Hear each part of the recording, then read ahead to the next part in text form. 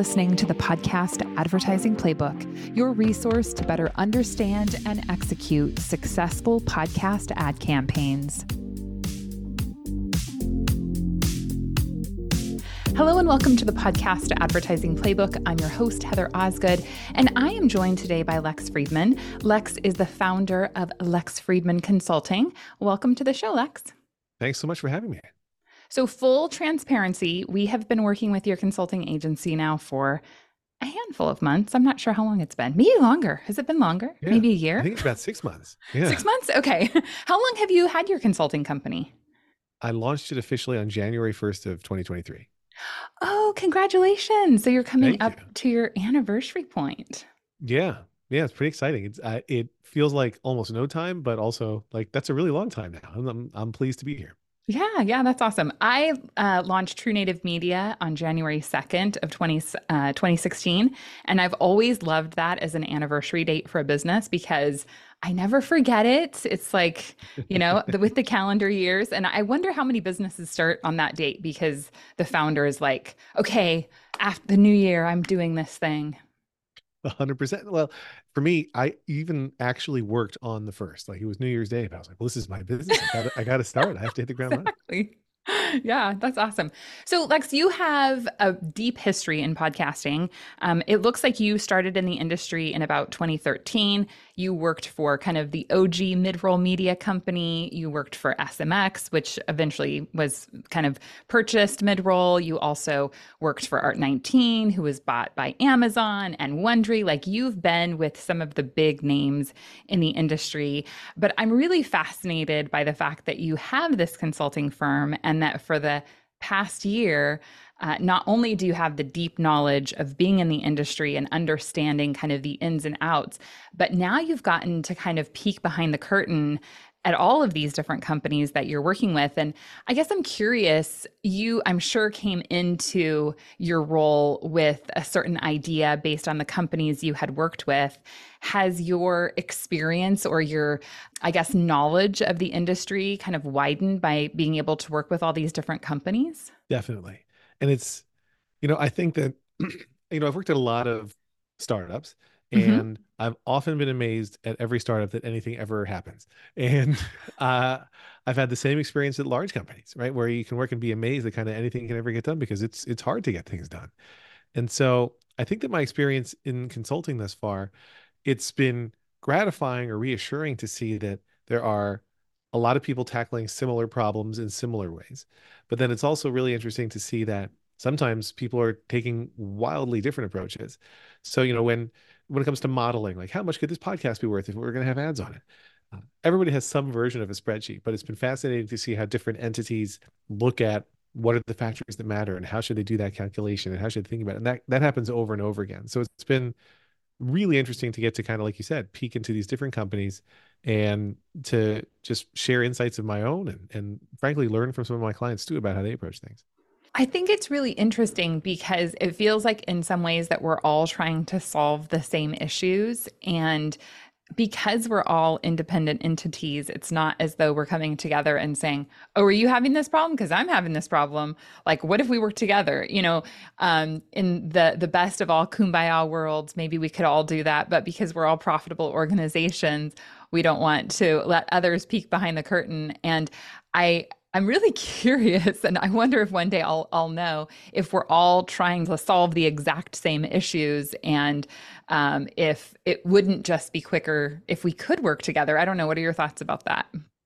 It reminds me a little bit of like the Instagram problem, where most of us just post our best and happiest and most smiley moments on Instagram. And every once in a while, they'll have somebody post, the Instagram version and then reality if they're taking a photo of their kids and they're like screaming and crying in the one shot, then pose in the other.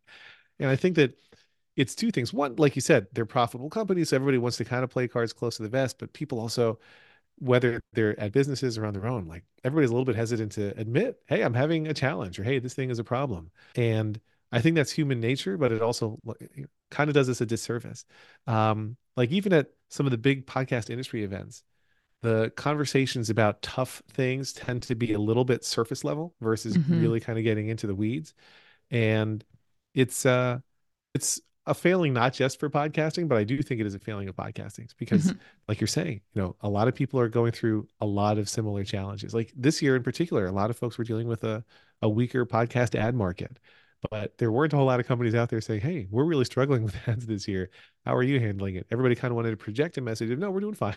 Mhm. And Mhm. I think everybody did okay, but I do think it's a bummer that there's that kind of instinctual hesitancy to share more because I think you're right. There's a lot of the same problems and the same challenges being encountered all over. Yeah, absolutely. I was going to ask you about 2023 because it has been such an interesting year. And I know at True Native, I look at it in several different ways. Number one, I look at it and I say, well, gosh, we had double the growth between 21 and 22 that we're having between 22 and 23, but we're still having significant growth. But it really was a very unpredictable year. So if you were to ask me, was it a good year? Was it a bad year? I have to say it was a good year because we had Yeah. strong double-digit growth in the company, and I'm happy with that. If I were in any other industry, I would probably be over the moon happy with the growth that we had this year. But it has been really difficult for me to get a sense of how 2023 really was for the whole industry.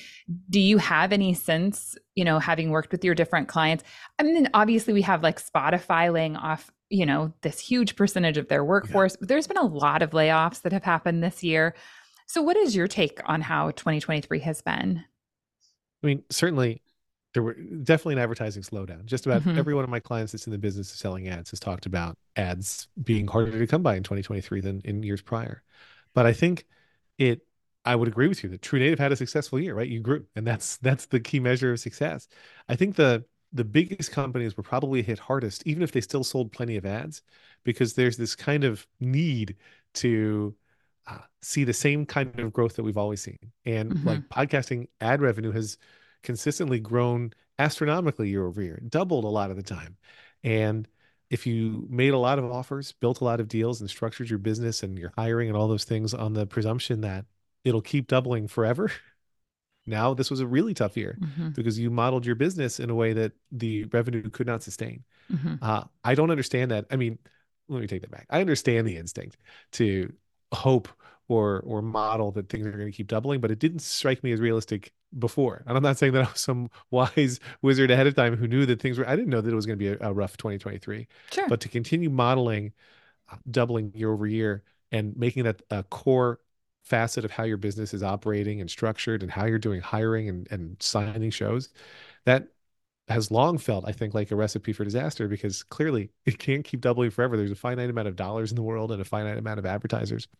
And I think the companies that banked on endless doubling are the ones that struggle the most. Hmm. I think the companies that are, the small and mid-sized size, where they are built to be profitable, where they're not counting on, effectively infinite investor dollars or, being publicly traded, are forced to run their businesses with more discipline. So they actually weathered it a little bit more easily than some of the bigger companies. They can get a little bit more hectic or adventurous with how they approach things. Yeah, absolutely. I had to laugh because the IAB recently released a report and they showed, the growth trends in the podcast space. And I want to say they were projecting somewhere at like a 24% growth from 22 to 23, but then they projected a 48% growth between 23 and 24. And I'm like, where exactly is this 48% growth coming from? And then I thought the odder part even was then between 24 and 25, it was back into like the 20% something. I don't remember the exact number, but I was like, really? Like, and do I want the industry to grow by 48% next year? Heck yeah. Like that Me sounds too. amazing. Let's do it. Like I'm ready. But like you said, where's the reality of growth? And I don't think that we are necessarily facing the true reality of where we're at. What are some other challenges that you feel like podcast businesses have faced this year? Yeah, I mean, I think that there, every couple of years, there are some entities in the space that are pricing up or raising the level of that it costs to sign shows, to get new inventory for a network. And I guess I won't name names, but for, a couple of years ago was, there were a company that was making gigantic deals because they wanted to take everything subscription only. And then as more companies started consolidating and acquiring podcast companies, are like, let's keep investing in this business. Let's all spend a whole bunch to sign more big shows or sign exclusive shows. All of that really, I think, drove up the price of signing big deals, signing shows in ways that are unsustainable. That all Mhm. contributes to the same problem we were just talking about. And so I know that it's kind of a twofold issue. One, it's making some shows harder to sign for certain networks because they can't keep paying these rates. And then two, it's also forcing some creators to really adjust their own expectations. If you had a 1 or 2 or 3 year deal that was paying you really significantly, and now numbers have to come back down to earth because of what the reality is of the market, that can be hard, especially if you've staffed up. I have a client who, built a team because their initial offer with a partner for a couple of years paid them at X multiples of 7 figures. And now their renewal is looking like it'll be not even 7 figures. And so how do they continue to sustain that business? That's really tough. So that's Mhm. certainly an area I've seen. The other big focus area in a kind of non-economic side is just kind of the technical scaling. Everybody's got different, really homegrown solutions they're using to manage so much of this business because I don't think podcasting is brand new anymore. But Mm-mm. scaled podcasting or advanced podcasting, that's still new. Like coming up with Mhm. ways to really take it from, we're well beyond hobbyists, but to take it from, startup to established business and to make things that can scale with your number of hosts or your team or your number of advertisers, that's harder. And so I'm seeing a lot of folks kind of buckling against the ceiling of Google Sheets or Airtable or whatever it is they're using to manage big components of their business. And that's an ongoing issue, I think, in a lot of places. Yeah. I really do feel like the technology is so far below what I would have expected. And it doesn't necessarily seem that new products are coming out. I mean, there are products like the brand safety tools that are coming out. So it's not that I can say there are no new ad tech solutions out there, but I just find it really interesting. And I think that, like, when we talk about things that are happening behind the curtain, that these are the types of things that the companies are saying, like, how do we fix this? No one really has a great solution to fix it. The ad tech is so far below what the expectation is. And, I'm so fascinated as well. I know Sounds Profitable had their report come out yesterday talking about essentially the role of video within podcasting. And I've had more and more conversations lately about how podcasts are really just becoming part of the creator space, right? And I think that that's the best way to say it. It doesn't really matter where you're creating this content. It could be on social, it could be on video, it could be on audio. Ultimately, you're a content creator. And if you can create your content across multiple platforms, you're going to succeed more, right? Because you're going to be in different places. No one just listens to podcasts and isn't going on social media or isn't going on YouTube, right? Like, we all do different things. There's going to be, that cross pollination across these platforms. But then for me, that really does kind of bring up that question: why are we operating so much differently than other types of content creation ad sale spaces? And obviously, all of these people have, all of these different industries, they've been able to perfect how they're doing ads. Like, we can do it too, right? Like, we can do this, we can scale this. And as we merge into being more of that just content space provider, I would presume we're going to get sucked into some of those existing tools. And yet it still doesn't feel like we're there. Is that your I feeling too? Or Yeah, I would really agree. It's when I think about the video side of things, to me, it's mostly about meeting your listeners where they are. I Mhm. struggle with some of the stats that come out where people say, more people are listening on YouTube than anywhere else. Like that's clearly not the case in my experience with the folks I'm working with, where true podcast listeners, people who are actually listening to episodes in full are not mostly on YouTube, but some of them are. And finding those people there and meeting them there, serving them there makes a ton of sense.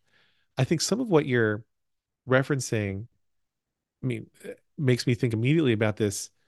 One of the ways that the industry has tried to scale monetization is with non-host read ads, right? I think the Mhm. industry initially was built with all we had were baked in host read ads. That was all we could do. And That's it. then over time, we had all kinds of innovations where we could use dynamic ad insertion. We could go from ads that weren't just baked in and maybe weren't even just host read. Maybe it was a pre-produced spot or producer read, et cetera, et cetera. And now programmatic has really become more and more dominant.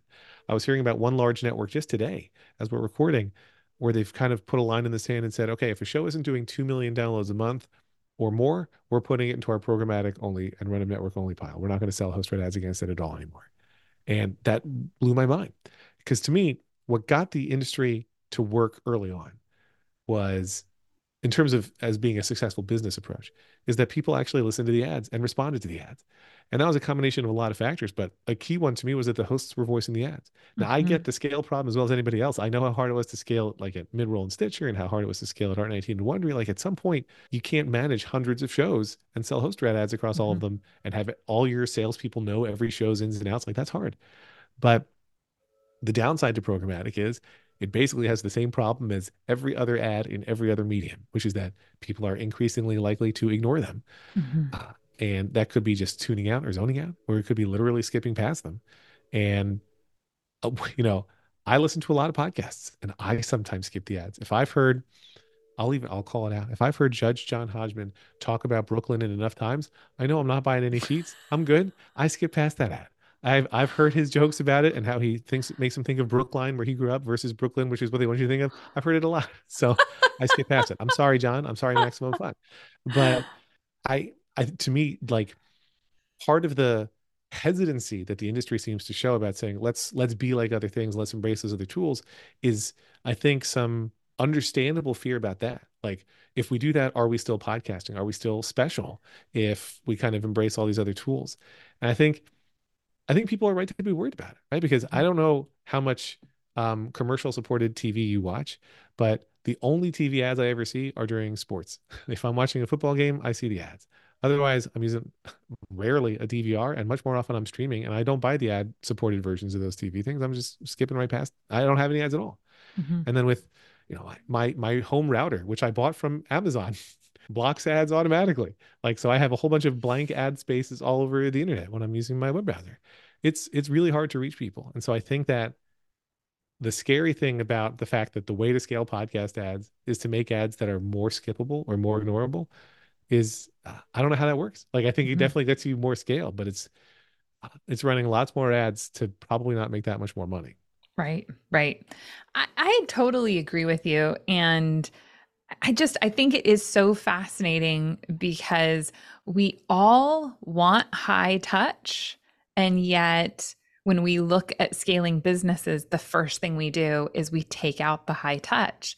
And I also see, like, I've had podcasters tell me again and again that part of the reason they like being at True Native Media is because we are higher touch with them, right? They come from a rep firm that maybe has thousands of podcasts to a rep firm that has about 100 podcasts. It's much Right. easier for me to personally know every single host and to give them one-on-one service because I don't have 2,000 podcasts that I'm trying to work, right? If I had 2,000, all of that high touch would go away.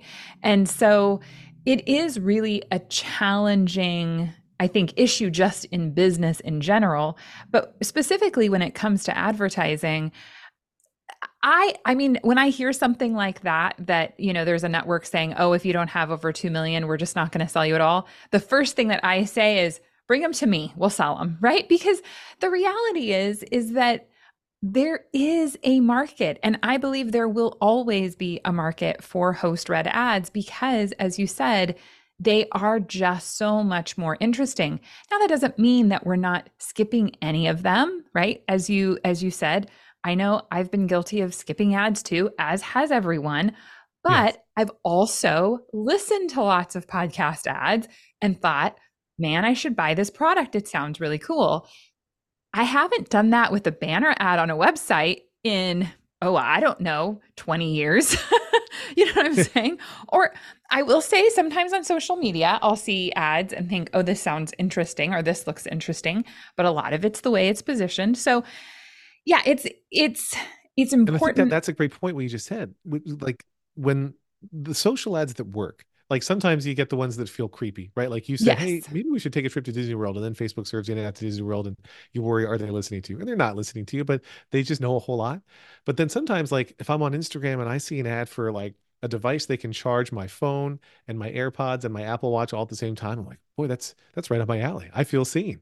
And that can be interesting to me. And I've definitely bought stuff from social ads. Hmm. So certainly if we had really, really good targeted ads in podcasting, that would be a big benefit. The problem is, as anybody with the technical expertise on this side knows, it's much harder to target podcast ads than it is to target social ads, where you've Hmm. filled out an entire profile, you're logged in, and we know exactly who you are on social.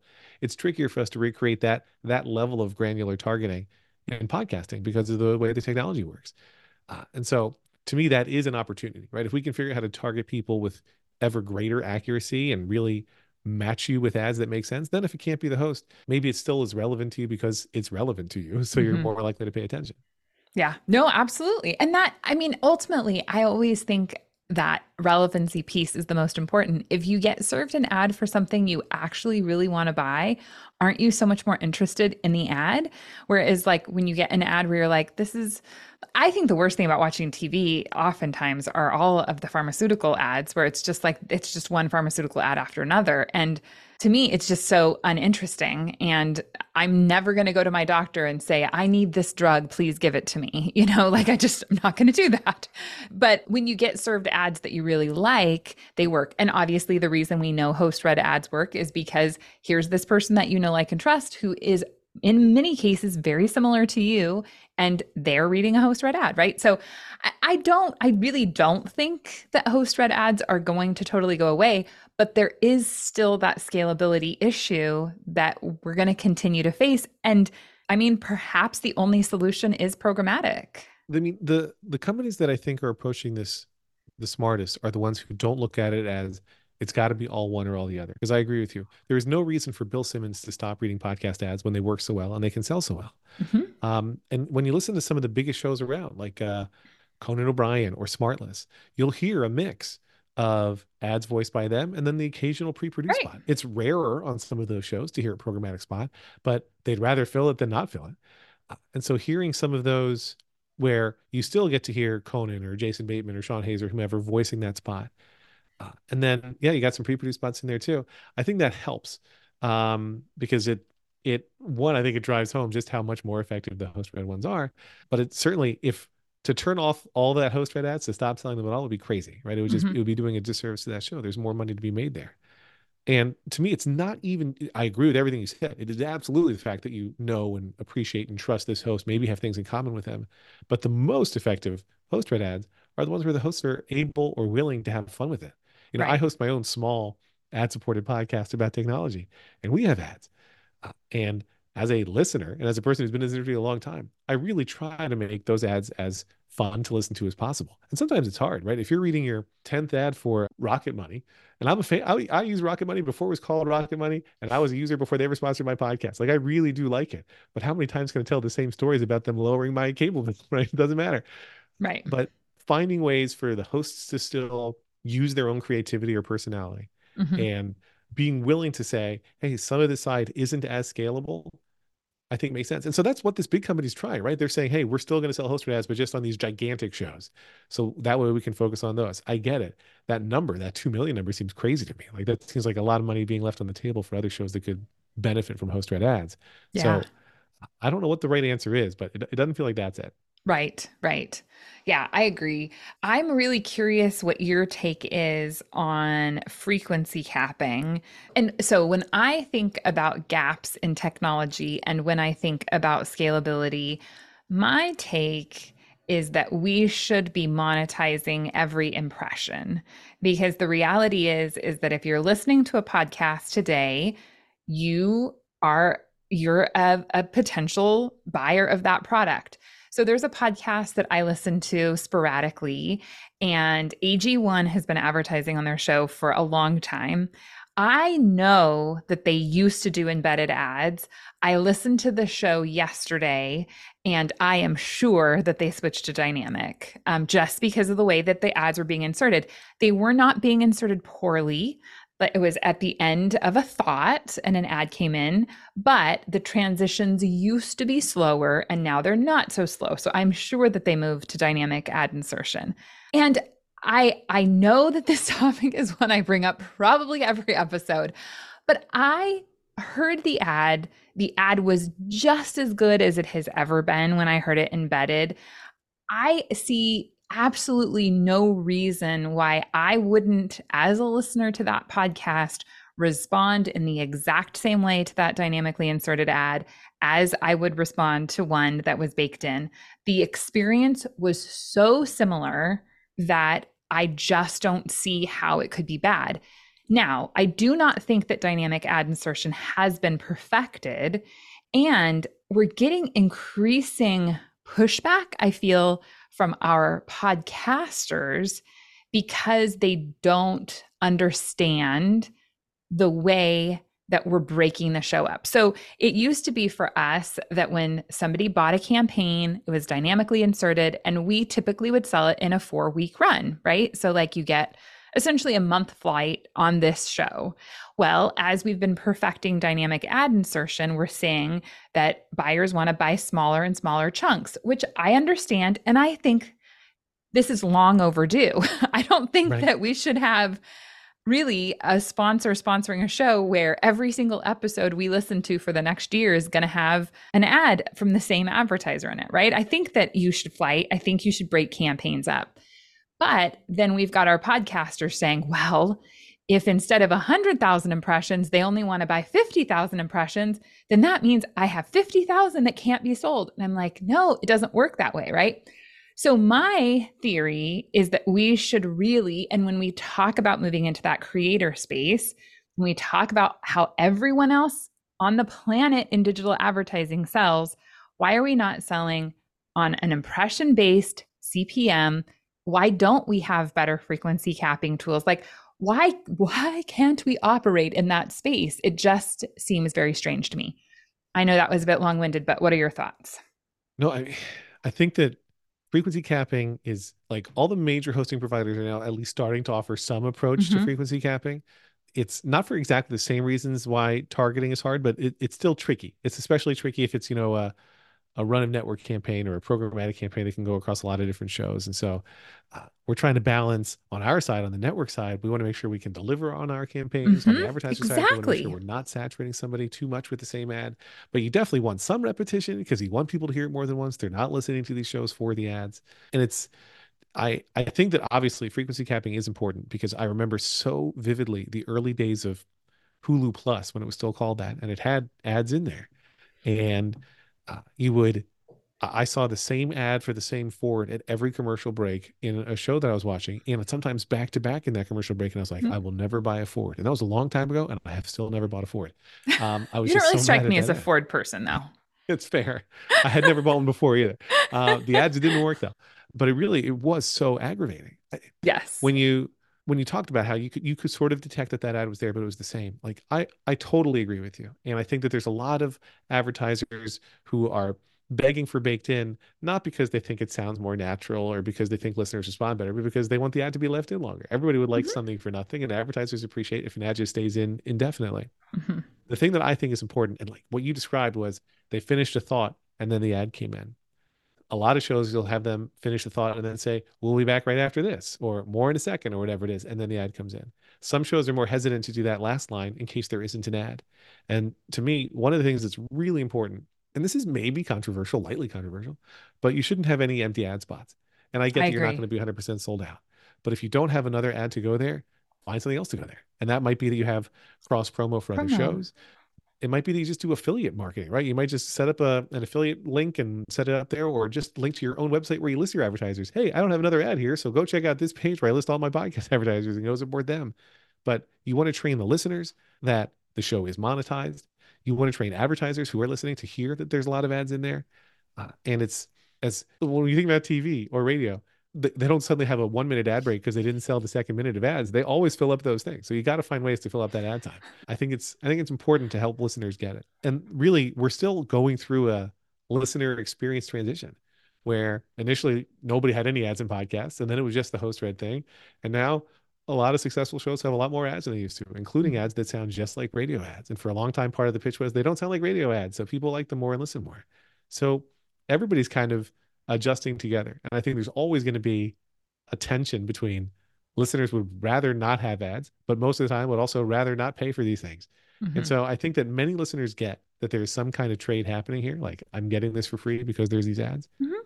I think it matters for I think it's important for hosts to remind their listeners that that's happening sometimes. Like, Yes. hey, I'll be back in a second, but please do listen to these ads because it's why I'm able to make the show. Like it's okay to Mhm. remind folks of that.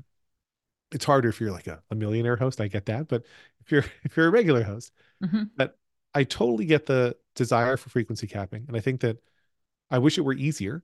Mhm. But certainly, I think that if you're able to make sure that somebody's not going to, for me, I mentioned Judge John Hodgman before. I I'm very current on the show, but I didn't listen to it when it first came out because I worked at a competitor and I wouldn't listen to my competitor shows for a while. I was a very small man for that time period in my life. But I I've been going through its back catalog and I'll download, maybe 30 episodes at a time. And they are not frequency capping. So part of the reason I'm skipping those Brooklyn ads is because I'm hearing the same Brooklyn ad over and over again as I go through that back catalog. So thinking about that and being thoughtful to make sure that you're not giving the same person the exact same ad over and over again absolutely matters because for me it's that Brooklyn ad is no longer effective, although I'm giving plenty of airtime on your show today. But the I think that advertisers have to recognize that they have to adapt too, right? Mhm. So to say, hey, we want to go back to baked in. We think it worked better in baked in. I don't think it worked better when the ad was baked in. I think that what worked better is when you were the only advertiser in the show, when the show had far fewer ads, or when the show was willing to let your ad live there forever, or when the host had so few ads that they were willing to spend 4 minutes on your ad read sometimes, or when there were just more new people coming to podcasts every day, so more and more people were discovering your ad. It's a Mhm. different world now, and so I Mhm. think that blaming the ad delivery mechanism and trying to disadvantage the podcast networks themselves, who also are running businesses, is not the right approach. I totally agree. We ask new advertisers for sample ad reads that they've done in the past that have been successful, and we have a new advertiser that sent over a sample ad read today, and he's like, "This one performed better than any other ad," and I was like, "Oh, cool! I'll check it out." I'm interested in seeing, and the ad read when I turned it off was 4.5 minutes long, and I just stopped listening because I was like, okay, guys, I get it. Like, but it was baked in. It was 4.5. I mean, I don't know, maybe it was 5 minutes long. It was a very long ad. And I thought, well, yeah, I could see how that would work well for you because it was really long. And they did it in a good way. I do think that you can have diminishing returns, right? If you go too long, people are like, Absolutely. fast forward, this is too much. I don't want a 4 minute ad read. I want something concise and to the point. But yeah, I agree with you wholeheartedly. And the industry is changing. And don't get me wrong, I'm a proponent for frequency capping, but not in the way that it is set up today, because we literally, and if you haven't listened, we did an episode a few episodes back where we talk about frequency capping. One of our team members, Anthony, has really kind of dived in deep and predicting how many impressions we can deliver on a frequency capped campaign is nearly impossible. So if we think we can deliver 100,000 impressions and then you put a frequency cap on it, we might deliver 10,000. We might deliver Wow. 100. Like, but we really have no idea. And it's so when I go back to technology, I just keep thinking, why can't we get there? And I do have confidence that we're going to get there. It's just frustrating that we're not getting there sooner, because I do think that if we were able to take many of the tools that advertisers are used to using in other, forms of advertising and bring them over to podcasting, it would just make more sense. And we were talking yesterday that for a lot of the companies we deal with, they've never done podcast advertising before. And we usually do this whole song and dance about like, this is what an embedded ad is, this is what a dynamically inserted ad is. And yesterday I said, what if next year we just say we're selling impressions?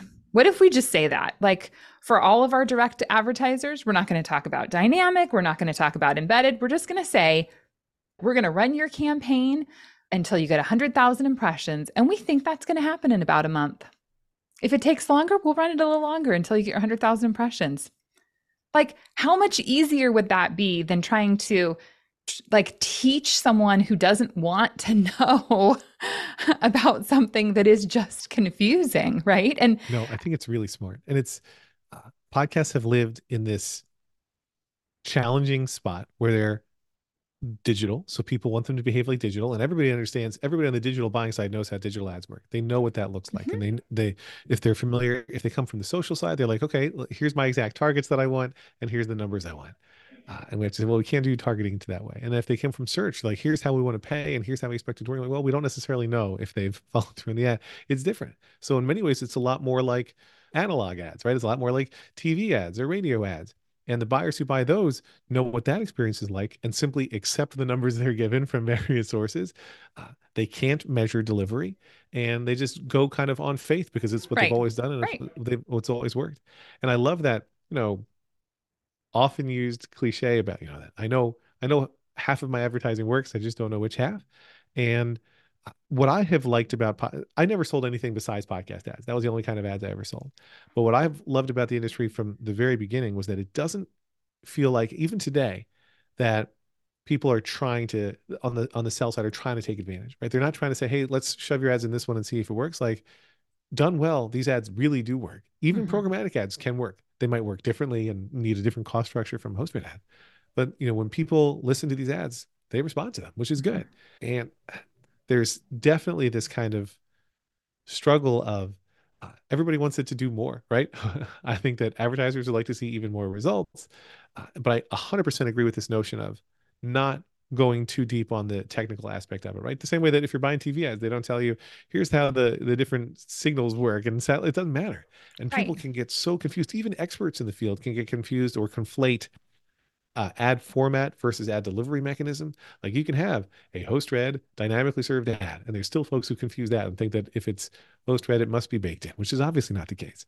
But getting into those weeds, I agree with you. It does not serve a new buyer at all. Frankly, it doesn't Mhm. serve old established buyers either. They have to start focusing on other things instead of getting into those weeds. But Yeah. I love that idea for next year of saying, here's the impressions you're buying, because people speak impressions. They know what that means. Right. They know what that means. And I think that if we want to break out into other advertising, channels, we need to speak language that people understand. Um, Absolutely. what do you think are some big mistakes that advertisers make? Like in your career, as you've watched advertisers establish campaigns, are there mistakes that they make? There are two that immediately spring to mind. One is spending just enough to know that they didn't spend enough to learn anything, right? So either coming in too small, or it can even be coming in too big on just one show, right? Hmm. Like, if you have $100,000 and you spend that all on one show, I I don't love that for you because you're only testing one show, and that's a lot of money to spend and only test one show. But if you want to test 10 shows and you run one or two spots on each of them, you haven't done a good job testing those 10 shows either, because that's not necessarily enough. I always Hmm. think of it as, I need to hear the spot once to just kind of get aware of it at all, a second time to have it pique my interest, and the third time to actually follow up. That's not Hmm. science. That's just my anecdotal experience of hearing new podcast ads. And so I always want new advertisers to try as many shows as they can afford, where they can afford to do enough spots to really feel like we're getting a meaningful test. So that's one side, is trying to, frankly, cheap out on the initial test and not getting good enough results, because you Hmm. can you can not spend a lot on anything and get a bad result. Hmm. I also would rather buy a more expensive pan than a cheap pan that I have to replace in 6 months. The other side of it is, and it's amazing to me that this is still a problem, but some advertisers get really sloppy with copy, especially if you have one of those brand names that's hard to spell. Brooklyn is actually a great example. Like, I don't know offhand the right way to spell Brooklyn, and I know the two things I would try, and I'm sure one of those is right. But honestly, I think the direct response shops do this better than a lot of other advertisers do. But you got to repeat the URL, and you got to repeat the promo code if there is one. And some of those ads, I know, as the person reading them or as the person hearing them, it can get annoying. And it's the same way Hmm. on the radio, right? Go to this URL slash whatever. That's this URL slash whatever. One more time. And like, really, one more time? It's a little annoying to say, it's a little annoying to hear, but it's better than not knowing. When you talked about that 4 or 5 minute ad read, what I worry about is, does the listener know what to do? Right? If I am going to fast forward, have you told me the promo code at the top? Have you Right. told me the URL to go to at the Right. top? Right. So I really like, especially because I know that some people are going to skip, especially if they've heard an ad for that advertiser before, whether it's on my show or somebody else's. I like to give some of the detail right away. Hmm. Hey, especially if it's an old familiar advertiser, right? Hey, here's another spot for Brooklyn. And to be clear, I've never read an ad for Brooklyn. Here's another spot for Brooklyn. And don't forget, my promo code is, Lex. And then At the end, you can do the full call to action with everything there, but like let people know so that if they're skipping at the beginning, they've maybe heard it and you're Mhm. repeating it a couple times at the end. So newcomers and old comers can hear it and respond. So to me, those are the big things is testing wrong or not giving shows enough of a chance, or not trying enough shows because if we could predict exactly which shows would resonate best with which advertisers, it'd be a much better industry, but we can't. And then the other side is, yeah, making sure that the copy actually conveys what you want to convey. And there are so many brands that are hard to spell. And honestly, there's even Yes, shows giving out promo codes that are hard to spell. I know. So being thoughtful about that, I think really matters. Yeah, yeah, I agree. I will say too, the same show that I was listening to yesterday, this gentleman is from the UK and he has an accent and he was advertising a bike company and I could not for the life of me figure out what he was saying. Like, I think I know what it was, but he never did spell out the URL. And I thought, man, that would have been interesting if he had spelled it out because I could have. And so I think that those are really important things for advertisers to think about because you don't know who's going to be reading your ad. And I mean, when you're getting a host read ad, there are a variety of different hosts. Not everyone is a professional radio announcer in podcasting, which Right. is what makes it beautiful, but it also makes it hard. I And also to that think, point, I would say it's when it's allowed. I would uh-huh, also always prefer you send talking points versus a script. If you need a yes, script, send both. But the yes. only way the host is going to have fun with it or make it their own is if you haven't written out every single word. I see scripts like my ads are sold by a company called Relay for the podcast that I host, and those ads when they come in and they have a full script and it says, the advertiser wants you to make this your own. Like, how? I'm looking at the script. Like it's all the words are there already. It's pretty tricky. But then when you get the ones where it's bulleted out, great. I'll have fun with that all day. So I think that's another, and it's hard because after I've seen, and the DR shops are especially guilty of this, where you get like 3 pages of bullet points, 98% of it's in bold saying you must read these things, and then also add personal experience here. And you're like, if I did exactly what you told me to do here, this would be 5 minutes long. Like you're just going for, Right, and right, you bought 60 seconds. So we've got to right. we've got to meet in the middle somewhere. Right, right. Yeah. No, I think you hit it spot on. So, what do you think are some big mistakes that podcast companies are making? Have you seen in your experience working, and are you primarily working with people working in ad space, like in the podcast ad space, or do you work with, I mean, it sounds like networks and stuff too. Yeah, so I would say about 70% of my clients are in the podcasting space in some way. And Hmm. that's relatively evenly split between like technology companies, production companies slash creators, and then monetization focused companies, whether it's ads or subscriptions. Hmm. And do you feel like with the podcast companies in particular, I know we talked a little bit about how maybe we're all kind of internally trying to solve issues, but are there any other like bigger, like arching issues that you see come up again and again? I mean, the biggest one that springs to mind for me first, you already referenced, which is losing the human touch with all of Mm-hmm. your shows and frankly with your advertisers. Mm-hmm. When you hit a certain level of scale and it's really hard, like I have some clients who come to me who are advertisers and they want help buying ads. And I'm not an ad agency, so I don't like take a fee like that, but I just try to help them understand the marketplace and point them in the right direction. And if I'm helping with their RFP process, I've gotten some truly terrible proposals back. Here's a spreadsheet in PDF format, so you can't even like really use it in a material way. And by the way, here's no details on any of the shows, or I've completely ignored you. I had one major company that was like, you can get host read ads on these shows, but it's a minimum of $100,000 per show to get host reads on. I'm like, are you like that's unreasonable? Mm-hmm. And the hosts can kind of feel disconnected in a similar way. So if you have so many shows and nobody on your team is checking, hey, what do these ad reads sound like?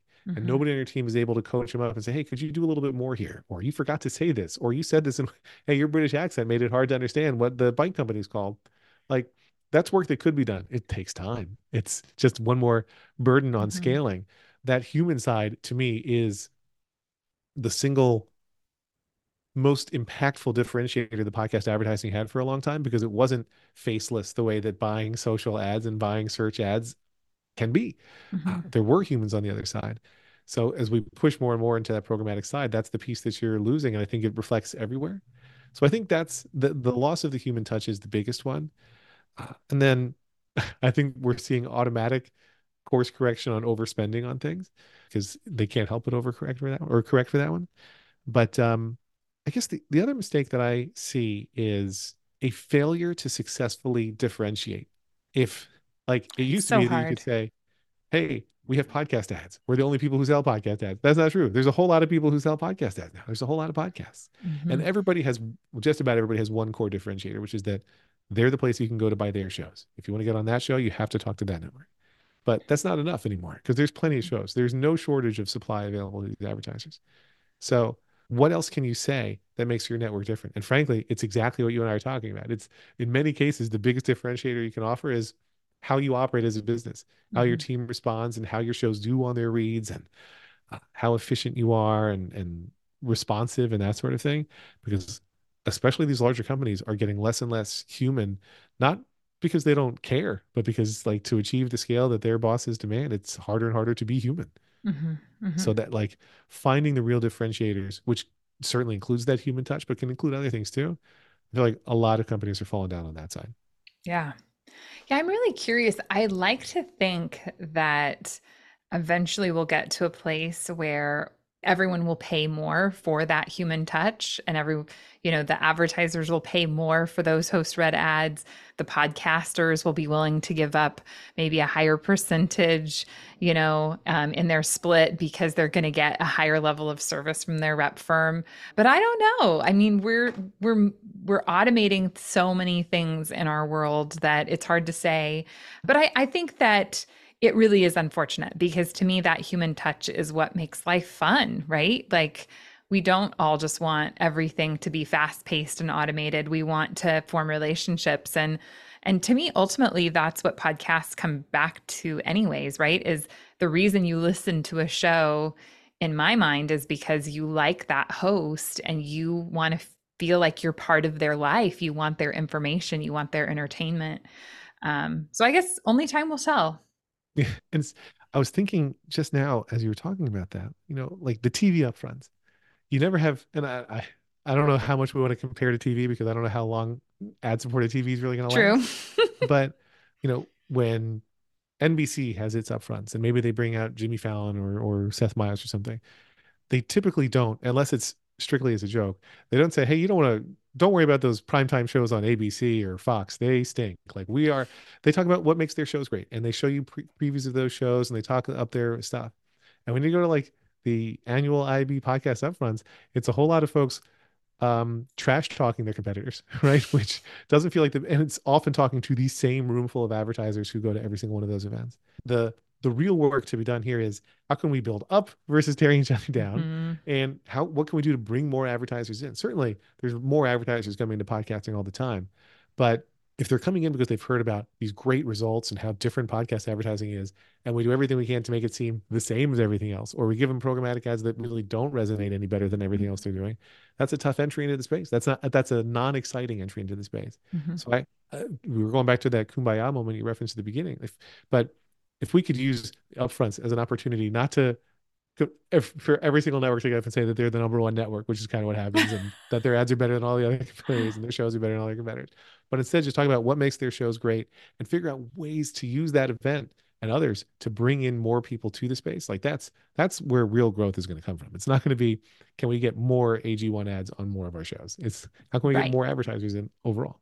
Right, exactly. And I think you really hit a nail on the head there because we do that, right? It's like, well, how do we get BetterHelp and AG1 and Manscaped and HelloFresh and like we want all of those advertisers on all of our shows. Well, why not let's bring in a whole other group of advertisers, right? Yeah. Like not there's like what 200 advertisers in the space or something, right? Like Right.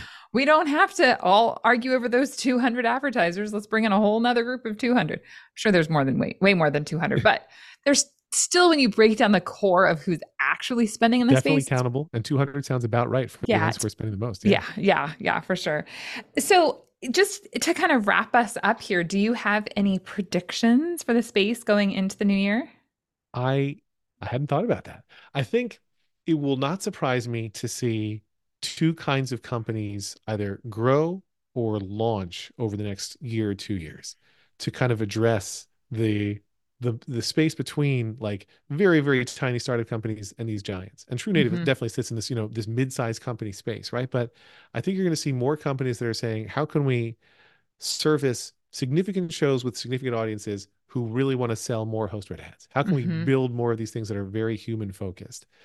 Because that's the hardest part to grow. And I think if you're willing to say, hey, we're not going to scale to be, the size of an Amazon or a Google, and we're willing to stay at this kind of mid-tier size, that there's an opportunity there.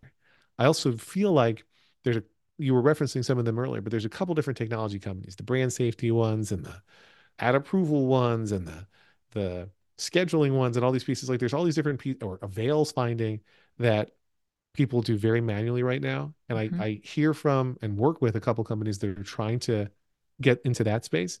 It's a scary market to me because there's only so many companies that can ever use your tools at. But I think we're going to see more of that kind of technology solutions. The other prediction I'll make is almost an anti-prediction. There's so much talk about AI, and I'm not afraid of AI. I think AI can be super helpful for a lot of things. I'm not a big believer in AI voice ads. Like the one place where I could see it being useful is if you have, if Oprah's hosting a podcast and she's not going to record that anyway, but she's willing to record one ad, and then you're allowed to use that ad on other shows. And all we're going to do is use AI to create Oprah's voice saying promo codes for other shows, so she doesn't have to record 80 other promo codes. That to me is interesting. But synthesizing an entire Oprah ad, that does not capture what makes host read ads effective. It's Mm-hmm. it's something else. Even if it sounds perfect, you're not going to put her personality into it. You're going to give her a script that's being read verbatim by this AI. Right. So I'm less gung ho on AI in terms of voice AI. Mm-hmm. So that's my anti-prediction. Mm-hmm. Yeah. Yeah. No, I agree. I think I feel like it's so fascinating when you talk to those people. They're like, oh, well, we're going to get two AI voices to like create the show together, and then we'll get AI ad reads. And I'm like, If they do all that, I'm going to get AI to listen to it instead of me. exactly, exactly. Because going back to that human connection, that's what we all really want, right? Yeah. Like, And they can yeah, have the robot connection. It's fine. exactly. You make your robot connections. I like people. Yeah. Well, Lex, thank you so much for being on the show today. And thank you for all you've done for True Native and for the industry. I really appreciate it.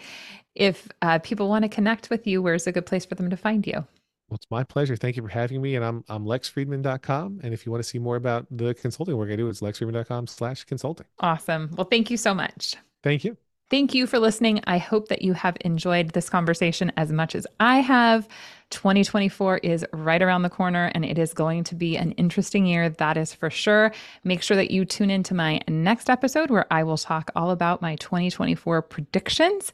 Make sure you check out my YouTube channel and I will catch you again next time. Thank you for listening to the Podcast to Advertising Playbook, your source to a better understanding of the podcast to advertising industry.